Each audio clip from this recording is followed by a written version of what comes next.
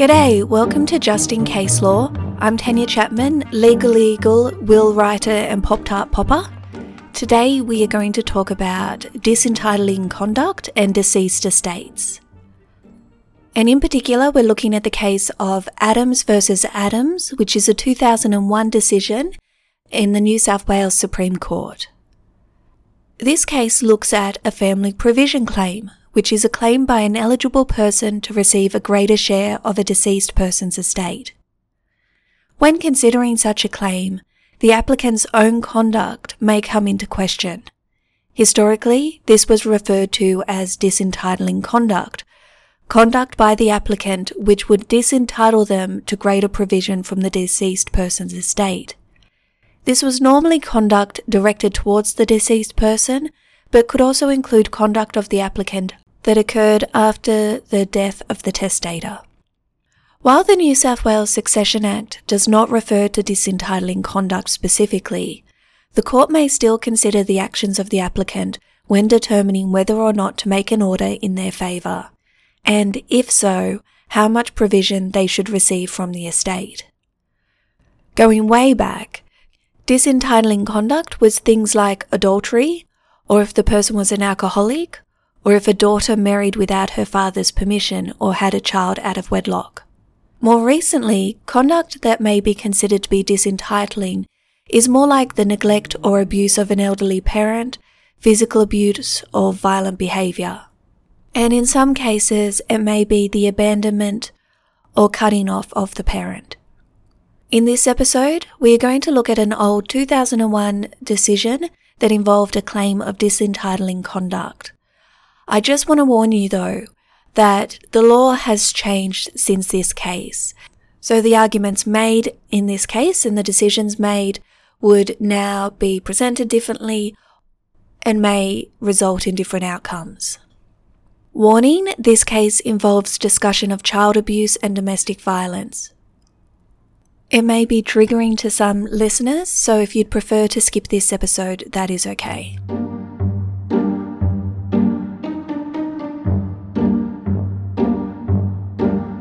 The background. Meryl Adams died on the 16th of April 1999. Her husband had died before her, but she was survived by their 6 children. In her last will, Meryl appointed her daughter, Jennifer, as her executor, and left her entire estate to Jennifer. She made no provision for her other 5 children. 3 of the remaining 5 children applied to the court to receive provision from their mother's estate. Their names are Peter, Victoria, and Debbie. The estate was a simple one, comprising mainly of Meryl's home at 15 Patricia Street, Rydalmere, which was valued at the time for $310,000. 20 years later, and it's now worth about $1.3 million, but that's not relevant to the case. Jennifer paid the funeral and estate expenses from her own funds. Receiving the house under her mother's will would allow her to continue to reside in the house for the rest of her life. One of the other children, William, also lived in the house with Meryl and Jennifer, and Meryl had expected that if she left the house to Jennifer in her will, William would be able to continue to live there as long as he needed to. This was merely an expectation or a wish that Meryl had when she was alive. She didn't make this a provision of the will. It was not legally binding on Jennifer. But nowhere in the case does it indicate that Jennifer wasn't going to fulfill this wish. The court hearing. As I said earlier, Peter, Victoria, and Debbie all applied to the court seeking to receive a share of their late mother's estate. Before she died, Meryl had written to her lawyers explaining why she had left her whole estate to Jennifer and nothing for her other children. In that letter, she stated that her reasons for leaving everything to Jennifer were that Jennifer had lived with her in the house for her whole life. She had shared in the renovations of the home, contributing about $30,000 of her own money. She also paid some insurance, rates, and outgoings. Meryl also explained why she made no provision for her other children, stating that Suzanne had not contacted her for 15 years and had cut off all contact. Peter left home when he was 17 years old and would only contact Meryl every few years. Meryl stated that 2 years before making this declaration, Peter had said to her, quote, "The happiest day of my life will be the day you die," end quote. Victoria left home at 18 years old and told people she had no mother.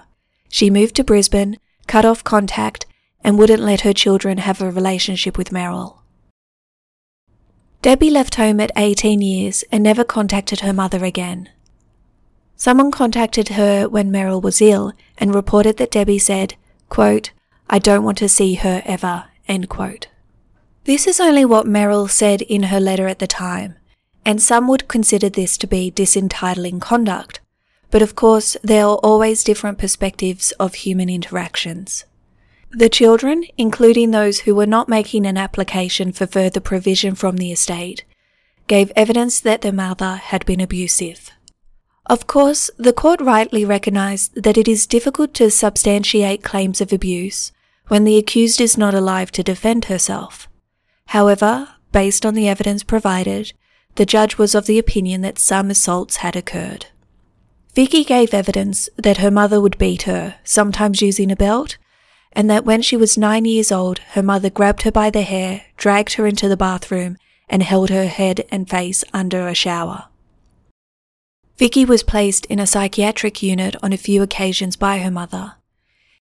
In relation to this, the judge said that without any evidence, he could only conclude that she was institutionalized because she needed some treatment.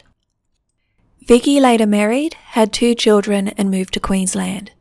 She still had contact with her mother, but after she moved, she found out that her mother had made a complaint to the Department of Community Services against her. Basically a complaint that Vicky was an unfit parent. The complaint led to nothing, but it did affect Vicky's relationship with her mother. Peter left home when he was 17 years old, but returned soon after at the request of his mother. Peter helped his father construct a double garage on the property and even paid some of the cost. The garage became his bedroom to allow his sisters to share the house. Around this time, young Peter had a Studebaker, which was his pride and joy. He went to Queensland for a time, and while he was away he claimed that his mother arranged for his car to be repossessed and sold, even though he was up to date on his payments. This caused a crack in his relationship with his mother, which was jackhammered wide open by her behaviour only a few years later. In the 1970s, Peter was married and had a son called Shane. When Peter's wife Judy was undergoing surgery, Meryl called the Department of Community Services to complain about the care Peter was providing to Shane. This resulted in Meryl being given custody of Shane, and it was over a year of litigation before Peter and his wife got their son back. This experience also led to the breakdown of Peter's marriage and subsequent divorce. A week after her 18th birthday, Debbie left home in the middle of the night. She secretly ran away with her boyfriend, whom she later married. She ran away as soon as she was old enough because she said her mother had been beating her, and also her mother didn't approve of her boyfriend. Debbie said that one night she came home with a ring that her boyfriend Rod had given her. She was asleep in bed and woke up to find her mother trying to pull the ring off her finger. She gave it back to Rod so her mother couldn't take it. She left as soon as she legally could and said she never saw her mother again. According to Debbie, after she ran away, her mother told some of the neighbours that Debbie was on drugs when she was not.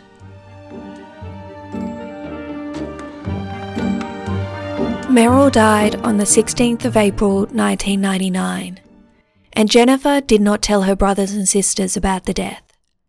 It was Meryl's wish that the other children not be notified. They found out later on. The judge stated that, quote, "It is unfortunate as it no doubt intensified what is clearly a very strong feeling of animosity between the various groups of the children," end quote. Wow, there was a lot of discord in this family.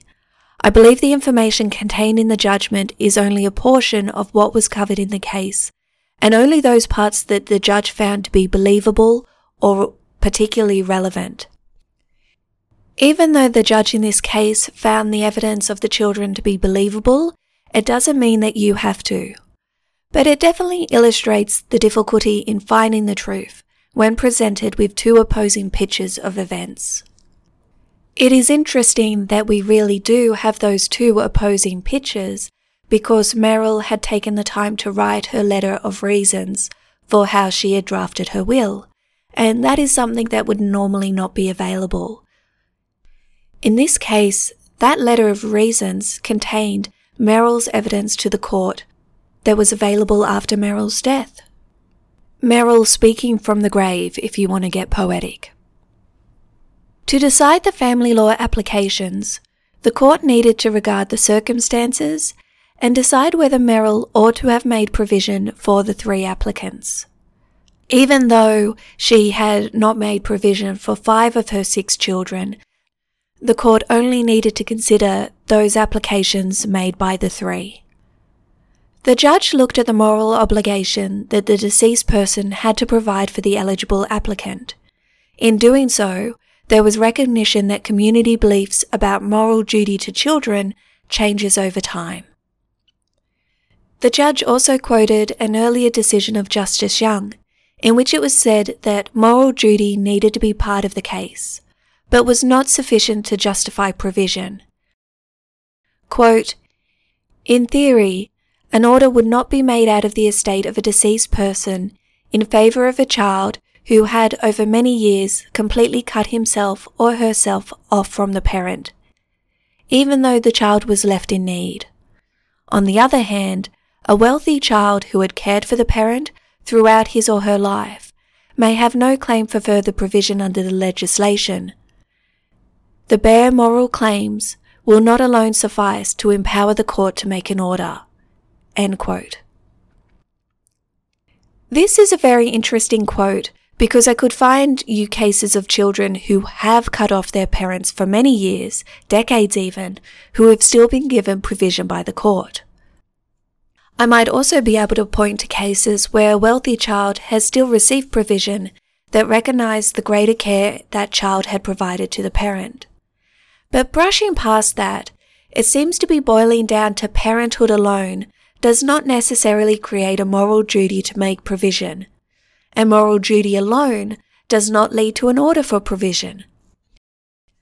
At the heart of it all, and influencing the decision of the court, is the relationship and the circumstances of the parties. In looking at this case, the judge noted that, in relation to Debbie, she had cut herself off from her mother. Yes, it may have been wise for her to do so, but that doesn't change that she made the decision to have nothing further to do with her mother. The judge said, quote, "In those circumstances, I find it hard to see why there should be some provision for her." End quote. The judge said that the situation with Peter and Vicky was a little bit different. While Peter left home at 17, he came back at the request of his mother.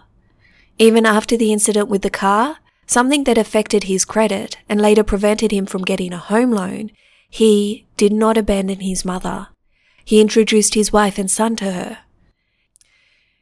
Even after the custody battle, he continued to visit his mother. It was only in 1991, about 5 years before her death, that following an argument about his daughter, he cut off contact with Meryl. Because of the greater efforts of Peter to maintain a relationship with his mother, the judge said, quote, "I would not think it appropriate to exclude him." End quote. Vicky also had a fair bit to do with her mother for all of her life. Despite a history of abuse, it was only after 1991, when she found out about the complaint to the Department of Community Services, that their relationship broke down.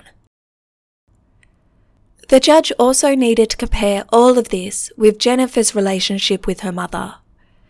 They lived together for all of Jennifer's life, and Jennifer provided her mother with a lot of help over the years.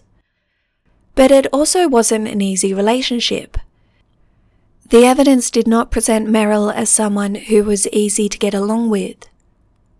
But in the end, it was Jennifer who had the burden of looking after Meryl, and the judge stated, quote, "I think that there were difficulties between them, but I do not think that they were so substantial that it should really affect Jennifer's claim."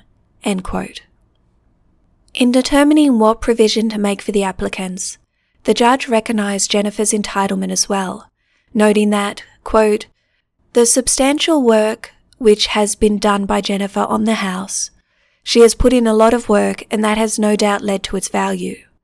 The burden of looking after the deceased, who was perhaps a somewhat difficult lady, who probably had a difficult life, having to work a number of jobs to support 6 children after her husband died, fell upon Jennifer." End quote.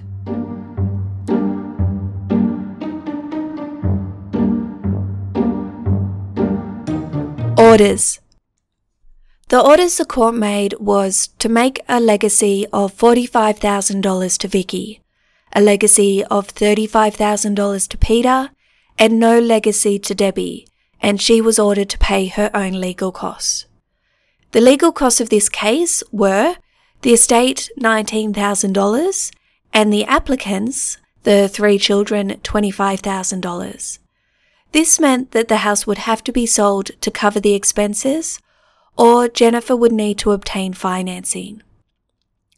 So just to sum it up again, the will left the entire estate to Jennifer.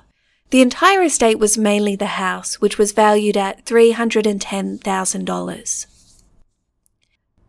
Debbie's application for further provision was unsuccessful and she was ordered to pay her own legal cost. However, Vicky and Peter were successful. Vicky to receive $45,000, Peter to receive $35,000, and their legal costs of $25,000 were also to be paid by the estate. Deducting those 2 legacies and the legal costs from the estate would leave Jennifer an inheritance of about $186,000. Lessons. This is an older decision and also a shorter decision. It is interesting to consider what evidence and information wasn't included in the judgment. I felt that the family history was really glossed over, and it could be that there was a lot of tension and drama and events that weren't really relevant or needed to be put on public record. But I can't help but feel that maybe we could have got a better sense of the parties and their relationship with each other. But regardless, this is the information we have, and I invite you to think about it and think whether you agree with this judgment, whether you disagree, how you feel about it. This case, to me, is like one of those ethical conundrums, one that doesn't have a definitive answer, but could be debated extensively, especially when you have 6 children that have different experiences growing up and different ongoing relationships with their mother. With only the facts that we have been provided, ask yourself, do you think Debbie should have been provided for? Do you think Vicky and Peter should? If so, do you agree with the amounts awarded? If you break it into percentages, Jennifer received about 68% of the estate instead of the 100% her mother wanted. How do you feel about this? Peter got about 13% and Vicky 16%. Do you feel like this was too much, too little, given that both were estranged from their mother in her last 5 years? Also taking into account that those last 5 years were probably when she needed care and support the most. As I said, there is no answer, only the endless debate you can have in your mind and with your nearest and dearest. Or, of course, you can just say, that was the decision the court made, and they're the experts, so let's leave it to them. That was the case of Adams versus Adams. I hope you found it interesting, and I hope you'll join me for my next episode.